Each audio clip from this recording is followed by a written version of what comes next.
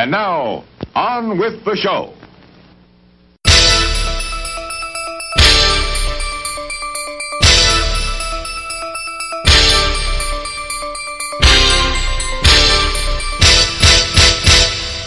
Hey everyone, welcome to We're watching here.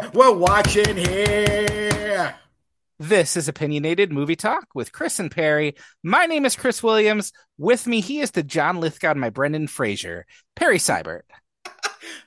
I'll take that. I don't have the I knew you would. But I'll take that. Yes, I will.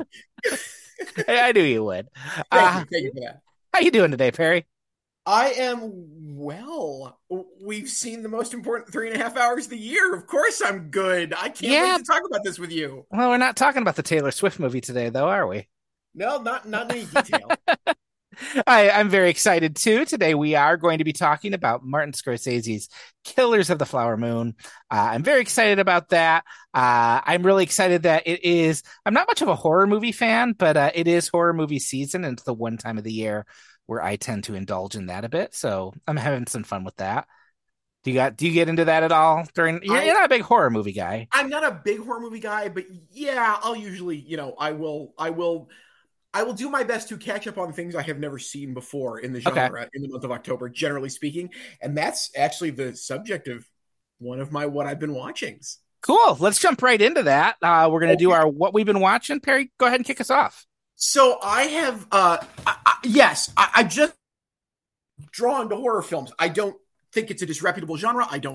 There is no judgment here. And I've certainly had a lot of friends over the years who are horror movie aficionados.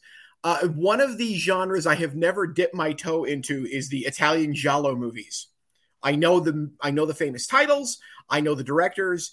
I've never dipped my toe in this. And lo and behold, last month, Criterion showed up with a brand new spanking souped up director's cut version of Dario Argento's Suspiria, which I had never seen. I've seen the remake, but I had never seen the original. And I thought, all right, well, now is the time to do that. And I will tell you, last Saturday morning,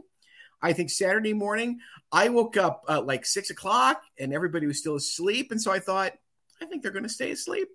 I watched Suspiria at like 6:30 in the morning. It's the new version of Saturday cartoons. And exactly. And boy, Chris, did I have a great time with Suspiria. I get it now. I understand like all the American films, which I was kind of familiar with, that are supposedly, stealing from the giallo and its various visual tropes. Boy, no, Americans don't do this right. The Italians know how to do this. It is a bright and garish and wonderfully entertaining visual and audio experience. That's what it is. Like it's about an American dancer who goes to study at a famous dance studio, and lo and behold, it turns out it's just a front for a giant coven of witches. And that is not spoiling anything, even though you don't really know this for sure till like nearly the end of the movie. It doesn't matter. It's not about the plot. It's about these glorious use of color, these outstandingly unique editing sequences. I just love the way the film's made. They are fun to just have on and stare at and listen to. The sound design's excellent. In keeping with the theme of the show, I know that Scorsese has said that those are the movies that if he could just have them on around him all the time, just so that he could glance up every once in a while and watch a few minutes of them, this is what he would do. That they are just so much fun and they're so creative, and they really are. It is, it's kind of it puts the lie to like Friday the 13th, which is supposed to be the film that most obvious, the American film that most closely adheres to what the giallo films were trying to do. It's such a better film than Friday the 13th. I mean, come on, that's 90% of all films, but that's true. But talk about falling so far short of what your supposed inspiration is. This is a pallbearer to The Graduate. No, sorry, not the pallbearer. I should go Garden State. This is Garden State to The Graduate kind of level of. Ooh, you have missed the bullseye by a wide margin. Did you watch any of the other Criterion giallos, or?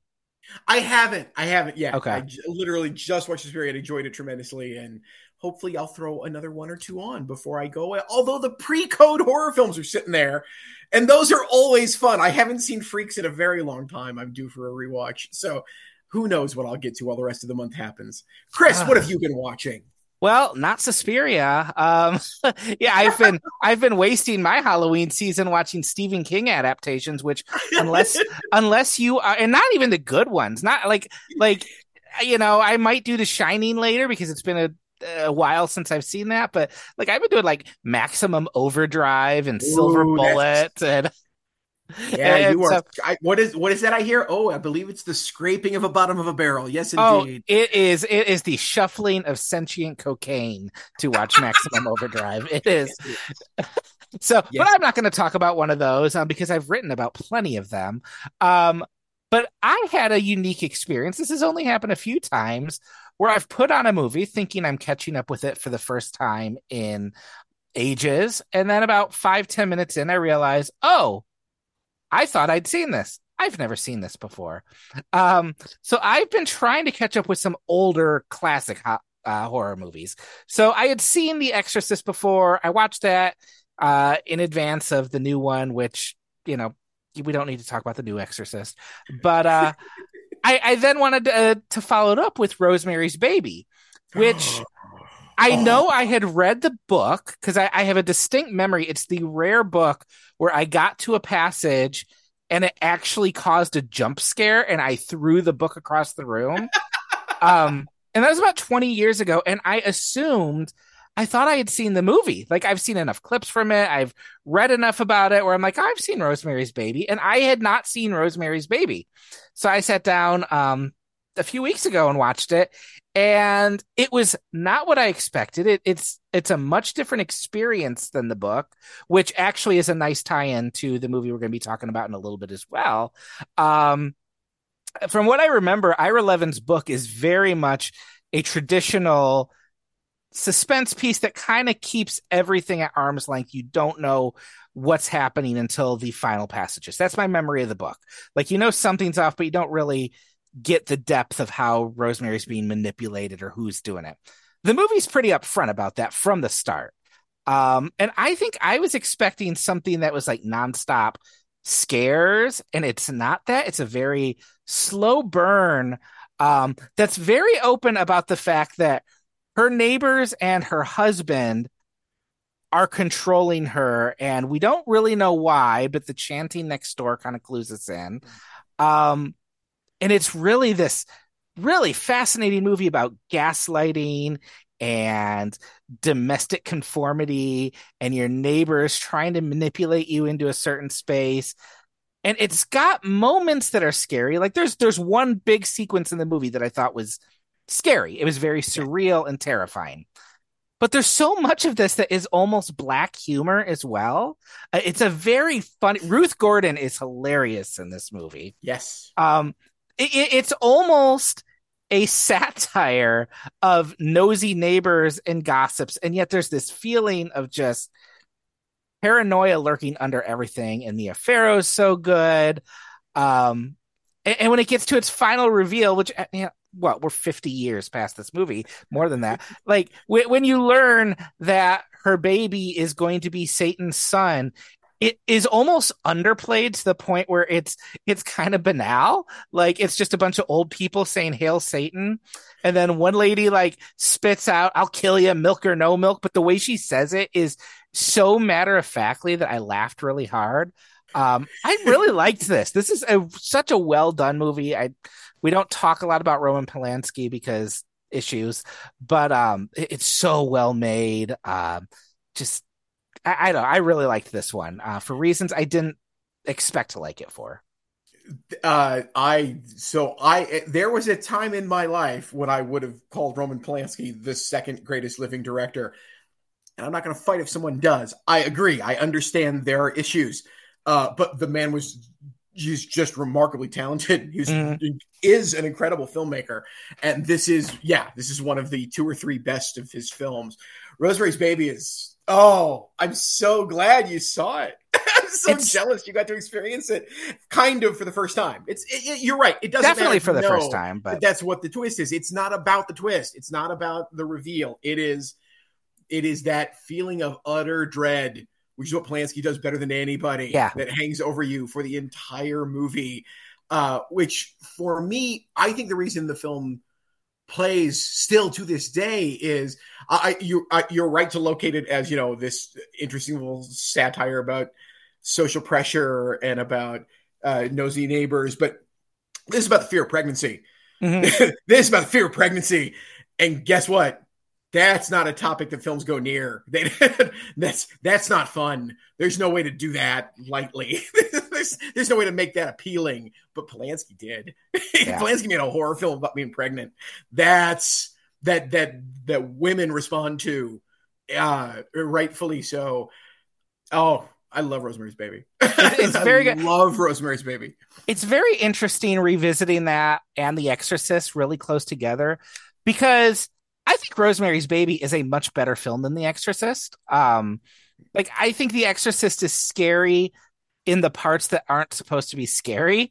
I don't think any of the overt demonic stuff is very scary at all.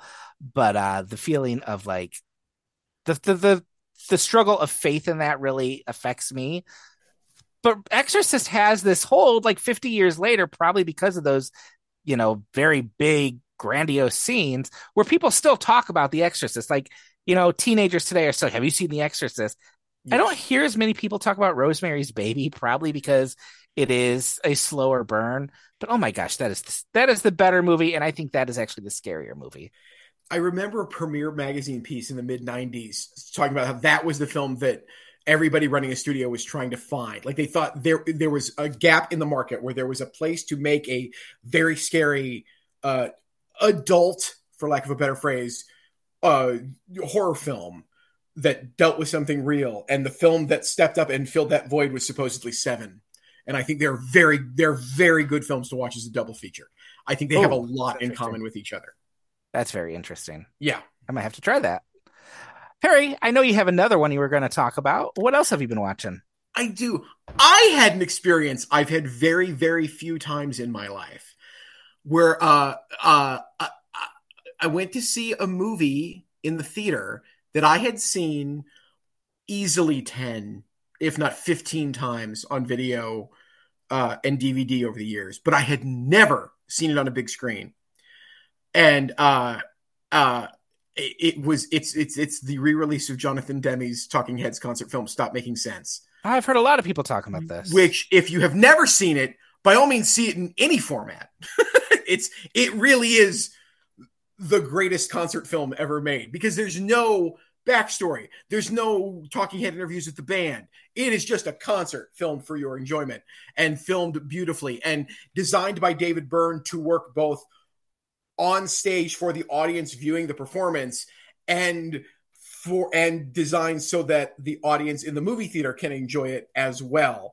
It famously starts with David Byrne walking out with just a tape deck and pressing play, saying, "Hey, I got something. I have a tape I want to play for you."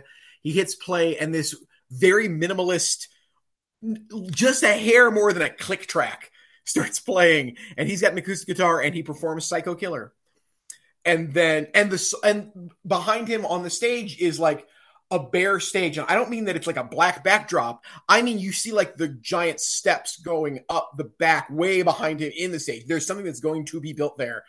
And then that song ends, and you see crew members starting to move things into place. And Tina Weymouth, the bass player of the band, comes out. The two of them perform a song, and then some more stuff comes out. And Chris Franz, Tina's husband, and the drummer in the band joins them, and they play a song. And then Jerry Harrison comes out, who was the fourth member of the band to join, and they all play a song together. And then the rest of the touring band comes out, and they're all given equal billing in the opening credits. They list everybody in the band. What starts with a guy alone on stage talking about feeling as if he is a psychotic killer ends with this joyous party of men and women and white people and black people performing the most spectacular music you will ever. If you don't start moving to this live rendition of Burning Down the House, you're not alive. The Talking Heads were arguably the greatest American band ever. I'm not saying they are, but I don't mind if you think they are. And Jonathan Demme had very few equals at this point in his life. He was one of the great American directors of the 70s and 80s, and made his most memorable film in 1991. And I beseech anyone to race out as long as this new version, not new version, this very beautifully restored version of Stop Making Sense is playing near you. Go see it. So double feature it with the Eras tour. Exactly. Just do 5 hours of live concert footage, and that's all you do. But see Eras first. Okay. Yeah. Now I'm not. Without making sense. I'm not as familiar with the Talking Heads. They were a little before my time. Would I still get something out of this? Yes. Okay. You okay. There's two ways to answer this. I know you. So you, Chris Williams, as well as I know you, me being me. Yes, because this really is a visually and great movie. Like each of the songs, the lighting design is very different for each of them. It's not like they just plunk the camera down in the third row center and you watch it. The camera is up on stage with people. There's a scene in I think it's early on, I think in the run of Cheers, where there's I can't remember if it's a scene or a runner for the episode where they're debating what the sweatiest movie of all time is. I think Cool Hand Luke wins. This is up there. You are so close to these performers. You see them sweating throughout, and it's joyous. They are having a joyous time on stage. It's not this grand effort showing you how hard this is and how tough it is to be a rock star. It looks like the greatest time of your life. And yet it's this full, immersive, physical experience. It makes the music physical, which is really great. And I don't know of any other film that's done that to that level. Not even The Last Waltz, which I think is the other great concert film. And even that's more of a documentary than a concert. That film's great, but boy, Stop Making Sense is like nothing else. It really is a spectacular movie. So happy to see it on a large screen. I will have to see if I can still track that down if it's still playing somewhere near me. Go for it. Go for it. It's got to be in Ann Arbor, I would think. It was still playing at my local multiplex a couple weeks ago. Okay. That's how happy I was. It's not just at the Michigan. It is actually at my multiplex. I was like, yes, you can have my money. Take my money, please, for showing Jonathan Demme Stop Making Sense. I can put that AMC Stubs list to great use. There you go. Well, I have one more movie, and it's a newer one, but there's a little connection in that it's also music related. I had the opportunity to see John Carney's new film, Flora and Son, a few weeks ago. Nice. This is an Apple TV Plus movie, but I was very happy that I had the opportunity to see it on the big screen. I just much prefer that. So this stars Eve Hewson, who is Bono's daughter, and she is this kind of single mother, bit of a screw up living in Dublin, this really ratty side of Dublin. She has a teenage son who she just does not get along with at all. She regularly trolls the bars, brings home men, forgets to send her son to school.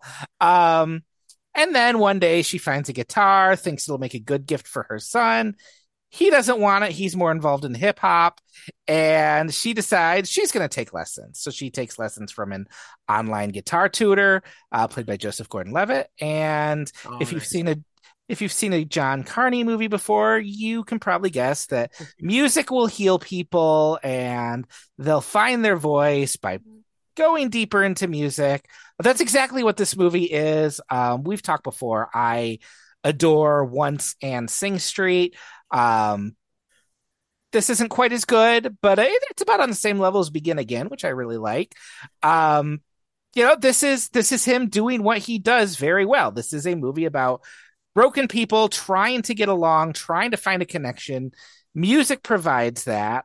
I think the relationship between Flora and her son is really the best part of the movie. It's kind of raw. It's a kind of ugly relationship, but they kind of find this common ground because he loves hip hop and she loves making money, making music on her guitar. And that's really the highlight of the movie. if you've seen one of John Carney's movies, you can see the bones of his formula in the screenplay a little bit more than maybe some of his others. I don't know if the humor works as well in some of the others, but still it's very warm-hearted. And I don't think anyone visually knows how to show music's impact on someone better than John Carney. There's a sequence where Flora watches Joni Mitchell on her laptop, and it is the high point in the movie. And that's something that shouldn't work. Watching an actor watch a musician on their laptop shouldn't be riveting. But it really is. It, of course, builds to a big performance. That's a lot of fun. There's a romance, but it's the type of the romance he does where maybe that's not the main thing. It's funny. It's light. It's enjoyable. I had a really good time with this. I know you like John Carney. Have you gotten around to this one yet? I like John Carney. I have not seen this one yet. Okay. And I will get to it. He is the word I want to, it sounds so diminishing. He's reliable. Yeah. Like, I know what he's going to talk about. I know what he's going to deal with. It is always somewhat interesting to see how he's going to put together the pieces this time around. As someone who prefers actors to musicians, generally speaking, I like to watch actors act more than I like watching musicians musician. There's a reason I kind of like Begin Again the most of all his movies, because that's the one that stars actors. That's the one he didn't rely on ringers of professional musicians. But that's not a knock on any of them. They're all incredibly, and once is spectacular. Once is the exception to all this. Yes. Like that's just you captured lightning in a bottle. Congratulations. You made this beautiful movie that is so easy to crush with overpraise. I always fear that Once is oversold to somebody who's never seen it before, because it's so small and so precious and so delicate, and that's what it is. Just put this very beautiful thing in your hands and enjoy it, and you'll feel better about the world and your life. And then love Carney's work. You should check this out then. It is on Apple TV Plus. Although it is one of those things where if it wasn't for Apple TV, I don't know this movie would be getting out to a large audience these days. So I'm thankful that Apple decides to put the money in this, put it on their screener. It's a movie that played so well in the theater, though. It is one of those ones where it's just, It was a nice, warm experience to sit in a packed theater for the screening and just, laugh with people. Like, I miss all the movies that are coming out lately. Comedies seem to be tanking the most in theaters, and I hate that, because there is nothing more fun than laughing with a bunch of people in theaters.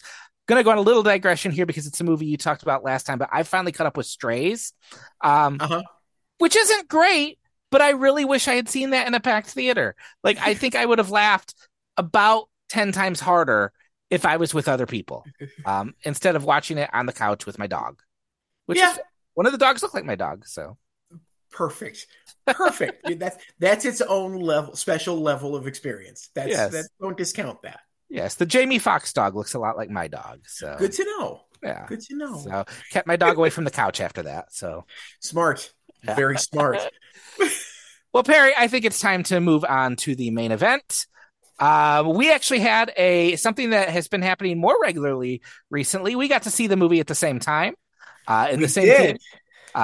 We saw Killers of the Flower Moon last week. It opens in wide release on October 20th, and then it will eventually come to Apple TV Plus for those who don't want to sit there for its length. But Perry, you know that genuinely that's the case anyway. Yes. Perry, do you want to kick us off? You are our Scorsese obsessive here, so why don't you lead us into what this is all about and your first impressions on this movie? Killers of the Flower Moon is an adaptation of the nonfiction book of the same name that is tells the tale of the murder of a series of Osage tribe members, orchestrated by someone. In order to more than likely gain control of their vast reserves of land that had oil underneath it. The film, I love the opening of the movie. I'm going to say I love the film so much today. I love the opening of the movie where we have those wonderful sort of pseudo newsreels that explain why the Osage are so rich and how rich they are, which sets up us meeting the character played by Leonardo DiCaprio, who is home from World War One, it's DiCaprio playing Grizzled, which I don't remember ever seeing him really play before, and it still took me most of the 3.5 hours to get used to the fake teeth and the frowny mouth the entire time. That said, it's a fine performance.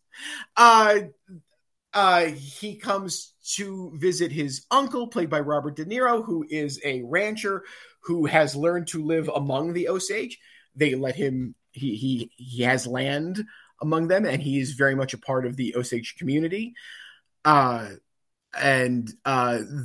hires his nephew, and eventually the nephew starts a relationship with one of the women in town who is has a let's just call it a good parcel of land that's quite valuable to a great many people. And we watch the two of them spark and fall in love, and we wonder whether or not that's how genuine all of this is, because there are machinations afoot to get things from her. And I don't want to say much more than that at this point about the plot of the movie. But you would say you liked it, I'm guessing. So I had this reaction to it. Mm-hmm. I think it's very good. I was never not interested in what was happening. It is a film that is not fun. No, there is no fun in this movie. That's not to say there aren't some laughs. There are some funny moments for sure, and there's some very sweet moments. But this is serious. I don't want to even say it's important. This is serious. Almost a Silence level of serious, with the difference being that Silence is completely constructed in a way to not be pleasurable. Like Silence is a film that is supposed to be rigid and difficult to sit through. It is a film you must wrestle with.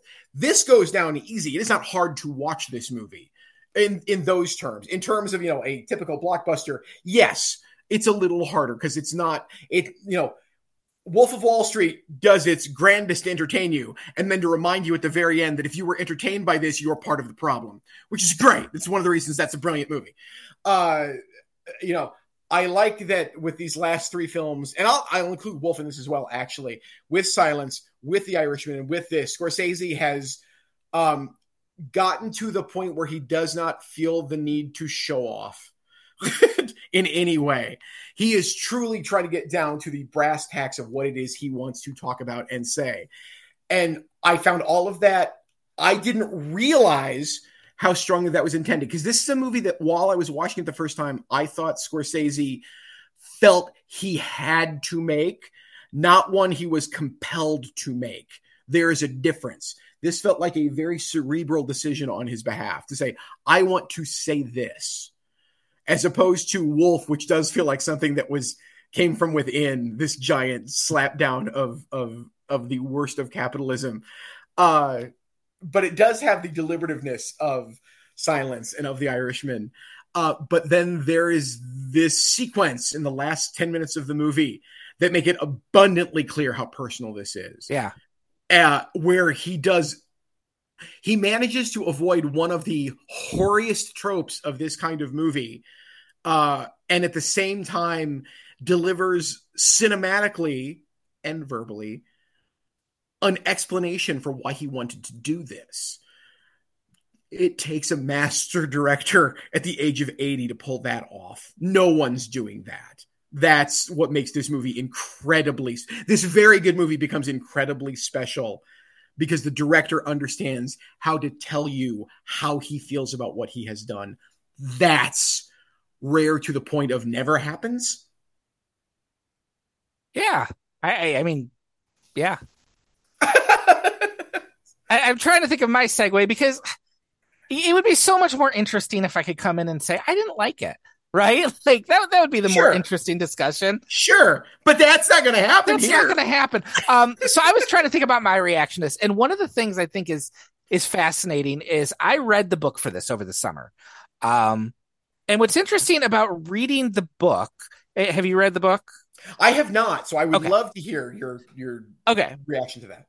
The book and the movie they tell the exact same story, but structurally and in focus, they are two very different things.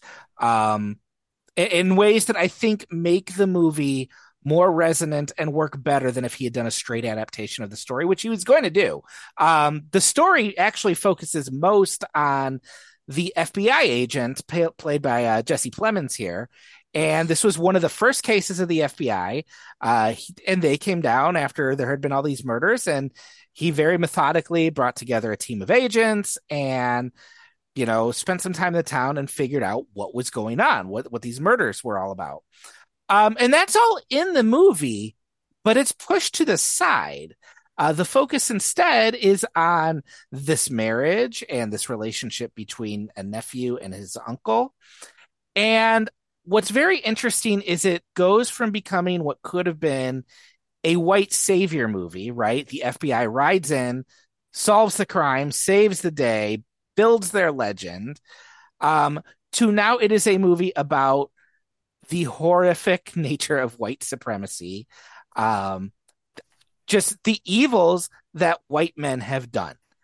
There is no coincidence that there are several references in this movie to also the terrorist attacks in Tulsa, the Black Wall Street. I mean, they bring that up several times. There is a sequence that isn't in the book, but where Leonardo DiCaprio's character walks down the street at a parade and just casually shakes hands with a member of the Ku Klux Klan. Yeah. I mean, this is about white people being unable to accept that other people can do well, that other people can have what they don't, and using their power and influence to manipulate to get that from them. And it's the book paints it as a very horrific crime, but here it sticks a little bit more because there is this element of betrayal that the movie delves into a little bit more by fronting that marriage, which I think is fascinating. My favorite part of the movie is the relationship between DiCaprio's character and Lily Gladstone's character, and that marriage that, like you said, you can't, like, how much of this is real? How much does even he think it's real, but he's been manipulated? And at the end of the movie, you still don't know. There are levels of self-denial and blindness to this character that I think are portrayed very well. I really liked this. It reminded me that I don't think anyone is making movies about how greed and crime are woven into America's DNA better than Scorsese's doing it. Yeah. I mean, you ask the person who doesn't watch many movies what they think of Scorsese. He's the gangster director, which is not true. He's made gangster movies, but they're a very small portion of a very long filmography. Yes. He has been very fascinated in depravity, in greed, in just the evil that people do and why they do it. And I think this fits right in line with Wolf of Wall Street and Casino and Goodfellas as a movie about just America's DNA being infused with violence and greed. It's really good. It's almost disappointing because when Irishman came out, we raved about The Irishman. We picked it as our best movie of the year. I don't know where this ends on my end of year list. There are still 2 months to go, and there's a lot I like. I can't conceive of this not being on my top 10 list, not being somewhere high on that top 10 list. And I almost feel disappointed that I can't come in and say, well, he whiffed this one. It's Martin Scorsese. He makes good movies. He makes good movies very well. And one thing that you brought up that I walked away from this thinking is his depiction of violence has changed with this and The Irishman. It no longer has kind of that vicarious thrill. It's ugly and sad and just, it's blunt. Like, there are several sequences in this movie where violence just happens. It's not exciting. It's not thrilling. It's not even scary. It just happens. There are also some sequences that are just some of the most disturbing shots of the aftermath of violence I've seen. But then there's also just sequences where characters just die. It just flashes from one scene to another character's dead, another person's dead. And it feels like this matter of fact, like cursed thing. This is just going to keep happening. And it reminded me of how he would portray the deaths in The Irishman with also the interstitials on the screen saying how he died. And it's really walking away from this thing that he's been accused of, I would say unfairly, which is that he glorified violence. I think he was often very skilled at showing why we were attracted to it and why it was, why it kind of gave us a thrill to watch it. But I think there was always an understanding that these were not characters to emulate. Whereas here, it's just blunt and ugly, and that's the point. Yes. I there are major Goodfellas vibes here, and not because it has the same tone as Goodfellas, but because Robert De Niro's character here has a lot of Jimmy Conway in him. Mm-hmm. There's a lot of that Goodfellas character here. And I want to talk about how great De Niro is in this. Yes. Because I think it's the last, I don't know how many years, call it 10. De Niro has seemed old on screen.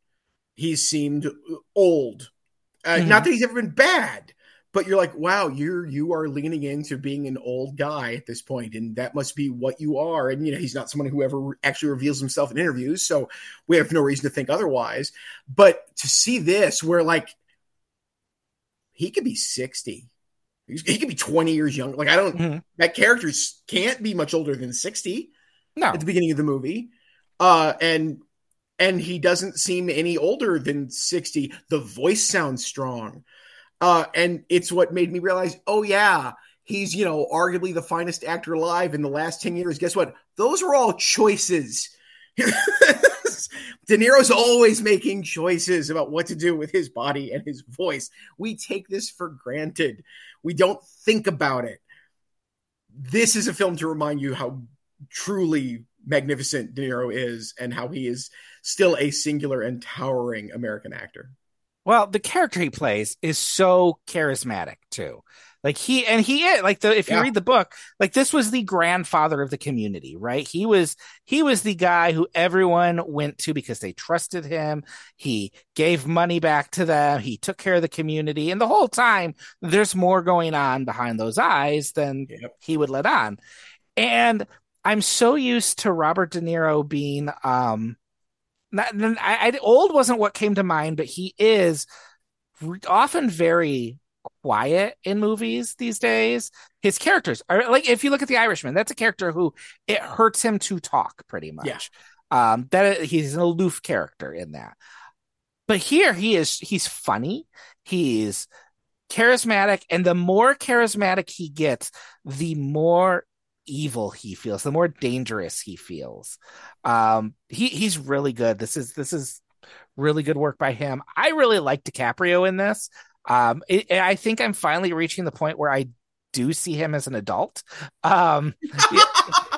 He's someone, okay. And I mean, this has been. I mean, I've accepted it for the last 10 years or so, but I had a hard time for a while accepting DiCaprio as someone who was over the age of 18, and it might just be that I associate with Titanic. He has kind of that baby face, but here he feels older. He feels grizzled is a good way to put it.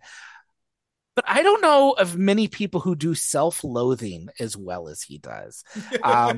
There is a portion in this movie where you could just tell he hates himself. He absolutely hates every position he's put himself in. Yeah. And he looks ready to collapse on himself.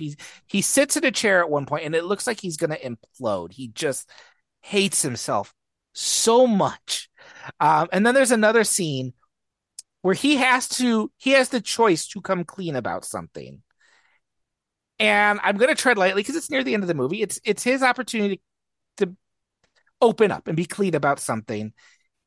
And at first I was reading that as, oh, he's not going to come clean. And the more I thought about it, the more I realized he doesn't know whether there's something to come clean about or not. He has deluded himself so much and deceived himself so much. He doesn't want to fess up to what might be the truth. And it's also just a lot of really good lip acting in that scene. Yes. Yes, I concur on the remarkable lip acting in that scene, and I sound like I'm giving De Niro a very hard time. I agree. He's very good here. I I have I've had no problem thinking of De Niro, or sorry, as DiCaprio as an adult post Departed. I think that's the movie that is the last one to take advantage of his baby face in really strong ways. I think after that Okay, that's he's right about. been mostly an adult. I don't, and you're right. It is interesting. You talking about this made me realize this doesn't trade on that for him. It's not, he's not a callow youth in this movie, which is what it would have been played as 15 years ago, right? If he were to play this part. This is him trying to make himself physically uglier Yeah, and physically unappealing. And he is, there's conversations in the movie about how handsome he is. And I'm like, really? he's gross. Really? Is he? He's not handsome in this movie. Not that he's ugly, but he's not handsome. He looks demented and wounded much of the time, quite frankly, and not in a not in a way that makes you want to take care of him. In a way that makes you want to run away from him. Maybe that's part of my failure to fall in love with the movie for the first 3 hours the first time I saw it. Maybe it's something in that character, and I'm not blaming DiCaprio for this. I'm not blaming anybody. I'm just trying to understand why I had this reaction to it. But for me, boy, the first half of this movie, right, lives or dies on Lily Gladstone, right? So good. Yes. Who has been a remarkable actress for a few years. If you've never seen Certain Women, the Kelly Reichardt film, pause this. Go watch that. I think it was on Prime for a while. I hope it's still there.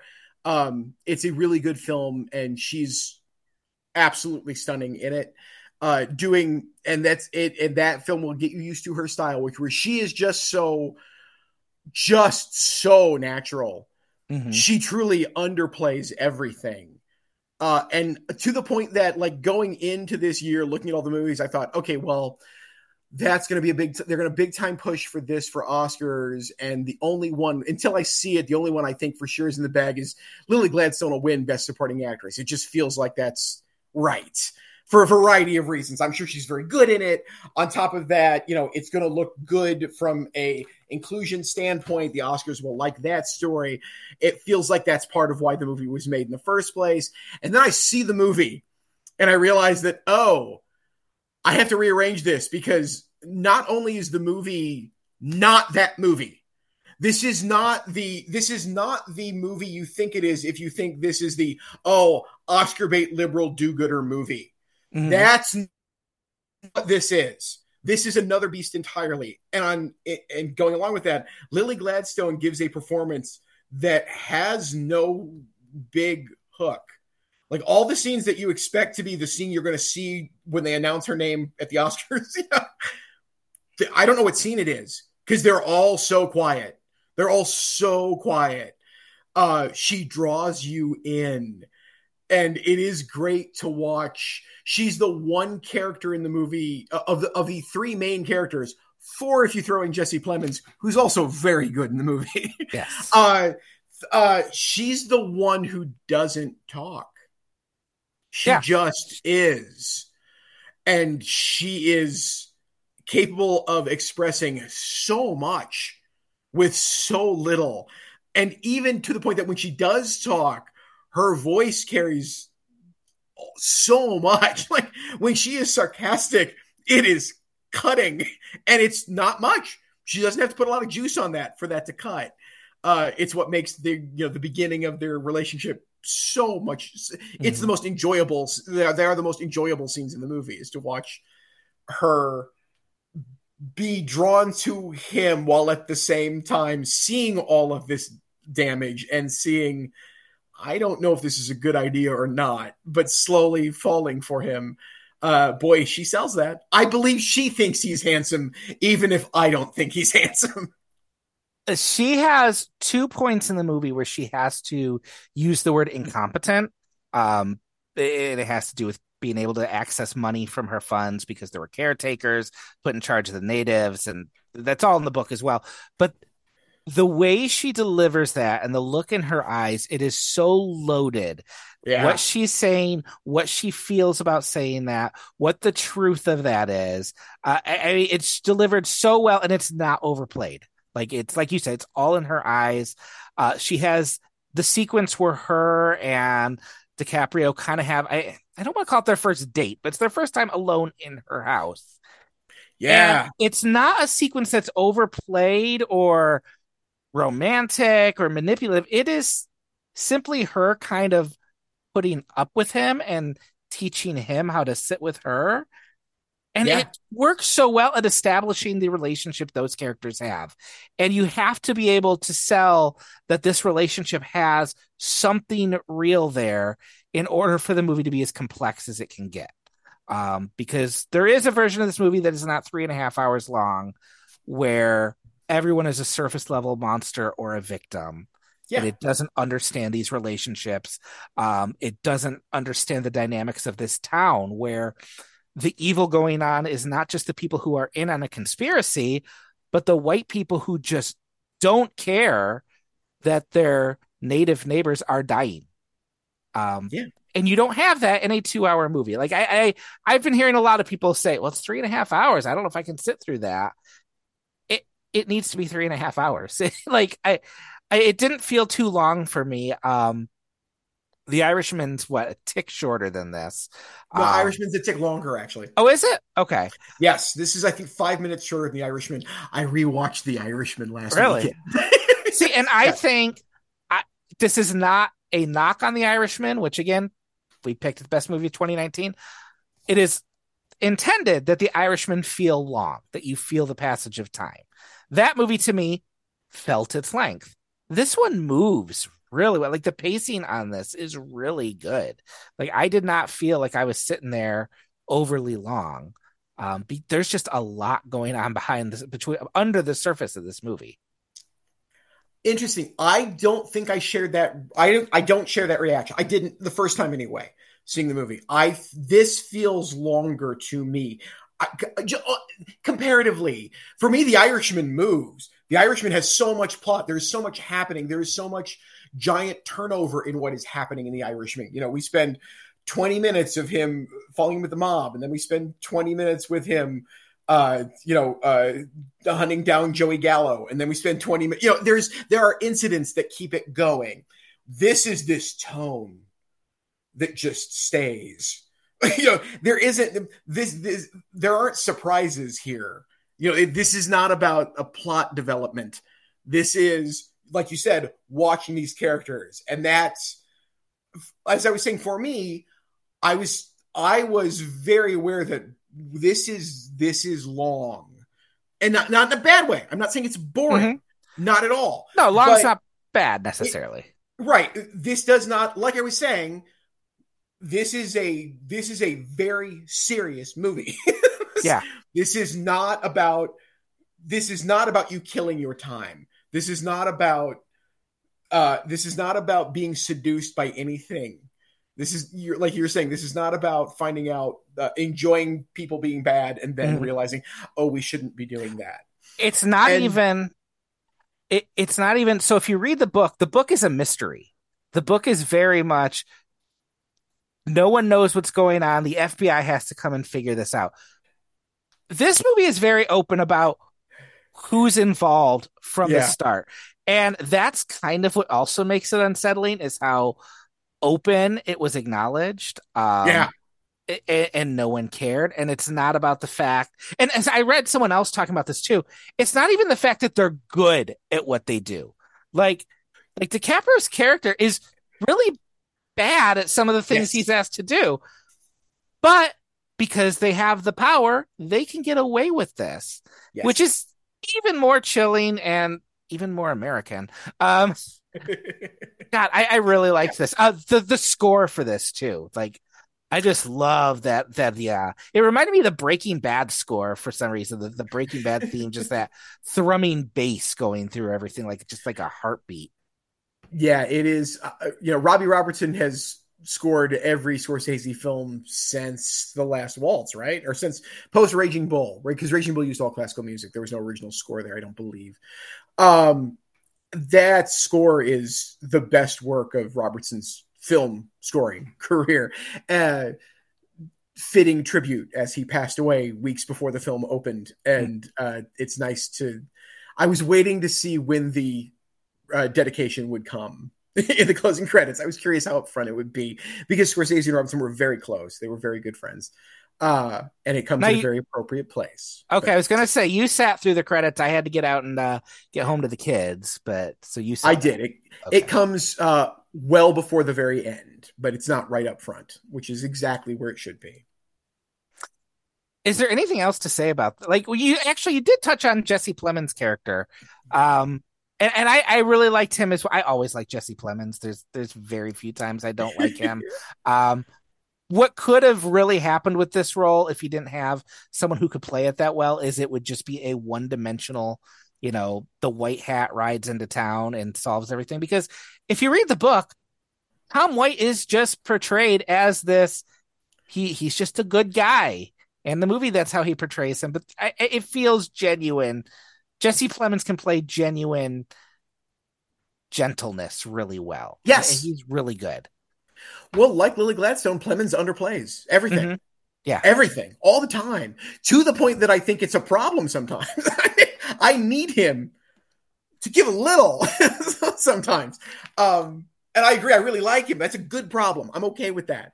But he is, he is the one. He and De Niro's character, as you said, is so charming and so frightening, and we watch him charm and frighten everybody in the movie. And the two people he can't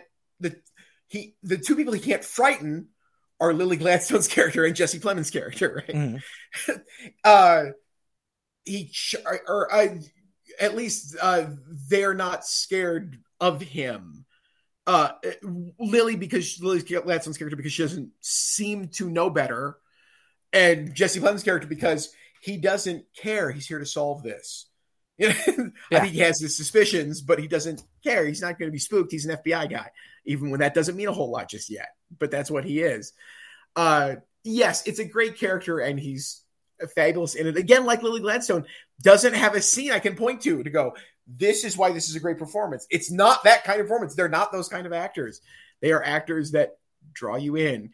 I lean closer to the screen when Jesse Plemons is talking. I'm interested. I'm interested by that face. I want to know, what is he thinking? I can't quite figure it out, and I am fascinated by it. Lily Gladstone does the same thing.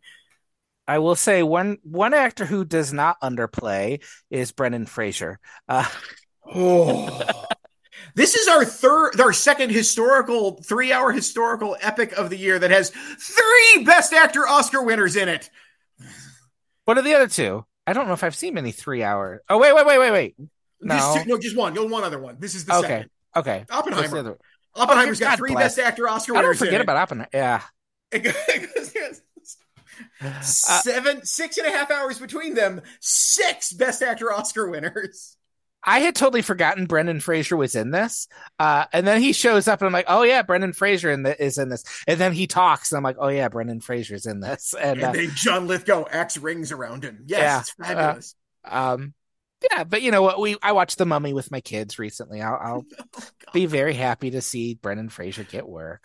I mean, gosh, one of us. The thing I keep coming back to, I don't know how much more we have to say without delving into spoilers. I will say, I do think the final 10 minutes of the movie really, like you said, it works. It's a sledgehammer that has something to say about what happens to stories like this. Yes. Which is something that is in the book as well. And I think it's handled very well. I will let other people discover it for themselves because it's a very powerful moment. The thing I was left thinking about, and we've talked about this before, Martin Scorsese is 80 years old. And in the last 10 years, he has done The Wolf of Wall Street, Silence, The Irishman, and this. Yeah. And that would be, if one filmmaker had 4 of these movies, they'd be an all-timer. And he's doing it in retirement age. And he was already an all-timer before these. This Yes. is not this, and no shade thrown on Clint Eastwood. Clint Eastwood is very famously still making movies. He's got his one, takes his one take, goes back and has his sandwich, cranks them out every year. This is muscular filmmaking, though. This is very tough filmmaking, and it's why I'm so happy every time he has a movie out. Yeah. Um, He's 80. His father was 80 when his father passed away. His mother was 84 when she passed away. There are very few directors who ever get to make a grand final statement. He's made 4 of them. mm-hmm. That's never happened. It's never happened. I know this sounds incredibly Pollyanna-ish. I have said it before and I will say it again. I truly consider myself lucky to be alive in an era in which this man is making movies and I get to see new work by Martin Scorsese. And I don't know how much longer we have that. I hope another 10 years and hopefully 1 or 2 more movies. I don't know who else is going to give him money. I don't know who's going to fund the next $300-400 million project, because by all accounts, this production ballooned way out of control money-wise. Very expensive. Apple has money. He's burned through all the streamers who could afford to give him that kind of money at this point. And if he doesn't, that's our loss. But boy, we have these 4 films and all of the ones that came before. Oh, Lucky us. He's talked about working with the Vatican for another Jesus movie. And I am just like crossing my fingers. I'm like, do that. I would love to see that. Do that, man. Can it not be a musical? Was it going to be a that trailer? Have you seen No. that trailer? No. Oh, there's a Jesus movie this Christmas with it's a musical. It's an original. Antonio Banderas is in it. Oh, I thought you'd know about this, Chris. Oh, damn it. I'm going to have to watch that. I'm going to have to watch that and write about that. I love Antonio Banderas. I love Christmas. I don't think I can do this one, Chris. I do like Antonio Banderas singing, though. I love Antonio Banderas. Maybe I can just watch the Antonio Banderas part somehow. Just rent Puss in Boots: The Last Wish. You'll get your great Antonio Banderas performance. Or watch every Almodovar film he's in. That's good. Does he sing in those? Because he sings in Puss in Boots. That's true. He does not sing in those. That's very good. That's a good point. You're right. Watch all those and Puss in Boots too. So, Perry, we've come to the end of our discussion about Killers of the Flower Moon. It's coming out on Apple TV Plus. I am assuming, though, our recommendation is go see this on a big screen.